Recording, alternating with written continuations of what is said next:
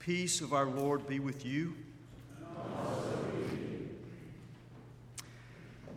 Just as the weeds are collected and burned up with fire, so will it be at the end of the age. The Son of Man will send his angels, and they will collect all causes of sin and all evildoers, and they will throw them into the furnace of fire, where there will be weeping and gnashing of teeth. Every 3 years, the lectionary places in the path of the church throughout the world those words from today's gospel lesson. But this time, for the first time, when they rolled back around, they kept calling back to my mind that unforgettable sentence from the farmer poet Wendell Berry, who once said, "A young man leaps and lands on an old man's legs." When I was a young man, leaping off into life, I knew exactly what this passage and every passage with a furnace of fire in it meant. But now that I'm landing, I'm not so sure. When I was a young man, I only thought what I had always been taught, which was that whenever I encountered a furnace of fire, such as the one which burns in this morning's gospel lesson, that fiery furnace was shorthand for hell. And hell was, as I understood it, the endless torment to which every person is headed from the moment of their birth, unless at some point in their life they ask Jesus into their heart. If you believe what Christians believe about Jesus, you don't go to hell. And if you don't, you do. That was what everyone I knew believed about judgment and the furnace of fire. So it is what I believed as well. I had my questions about it, of course. Who could not, if you really sit and think about that way of believing? One of my questions formed relatively early for me as I imagined a German, Christian, baptized church member serving as a prison guard at Auschwitz. And on his death, waltzing right on into heaven because he was a Christian, while the godly Jews he helped to murder were forever in hell because they weren't. Even as a young person, that question was large in my heart and mind. But as Barbara Brown Taylor once said about one of her formative congregational experiences, I grew up in a church that would answer all of my questions. They just told me which questions I could ask. But though the questions were there,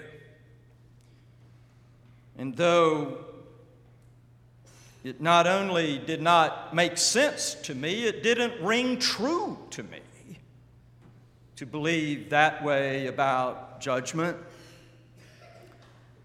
All I knew to think was what everyone around me thought. So that is what I believed. Until I actually read the entire Bible for myself. And then, upon actually reading the Bible for myself, I discovered that while in the Gospel of John, Judgment Day and eternal destiny do seem to be about what people believe about Jesus, in Matthew, Mark, and Luke, Judgment Day and eternal destiny are about not what people believe, but about how people live. One example of which is this morning's passage from Matthew, where those who go to the furnace of fire are not unbelievers, but evil doers. All of which is to say that when it comes to the subject of judgment, the Bible speaks with varied voices. To read the Bible, I mean to actually, literally sit down and read every word in the Bible, is to no longer be able to deny that. It is there. All of those varied voices are there, sometimes pointing to what we believe as the critical question on Judgment Day, sometimes pointing to how we live as the deciding factor on Judgment Day, and sometimes pointing past both our faith and our works to God's grace. In verses such as Romans 11:32, which says that God has included all in sin so that God can include all in mercy. And 1 Corinthians 15:22, as in Adam all die, in Christ all will be made alive. Colossians 1:20, through the cross God reconciled the whole creation to God's self. And of course, Acts 3:21, which says that Jesus is in heaven waiting for the day when God will bring about the universal restoration of all. So, what will be the deciding factor on Judgment Day? What we believed, or how we lived, or what God wants? This is one of those subjects where we get to do what I call reading the Bible until we lose our voice.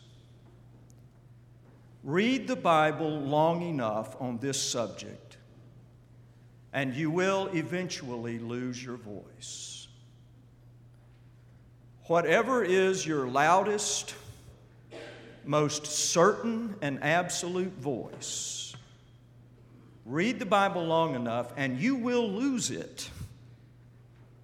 And instead of talking about what we know for certain and sure, we will be left with a different kind of voice, one in which we speak not of what we know, but of what we hope and of what we believe. I cannot speak for you, but as for me, what I hope and what I genuinely believe about judgment is that because sin is so bad, we cannot have grace without judgment. And because God is so good, God will not have judgment without grace. It's all the voice I have left on that subject. When you think about how much evil there is in the world, injustice, oppression, discrimination, violence, all the ways that people are hurt and harmed, then it seems to me that sin is so bad that we don't get to have grace without judgment. When you think about the deepest and highest and best that we know about God, it seems to me that God will not have judgment without grace, which is why I count myself among those who not only hope but believe that hell will someday be empty.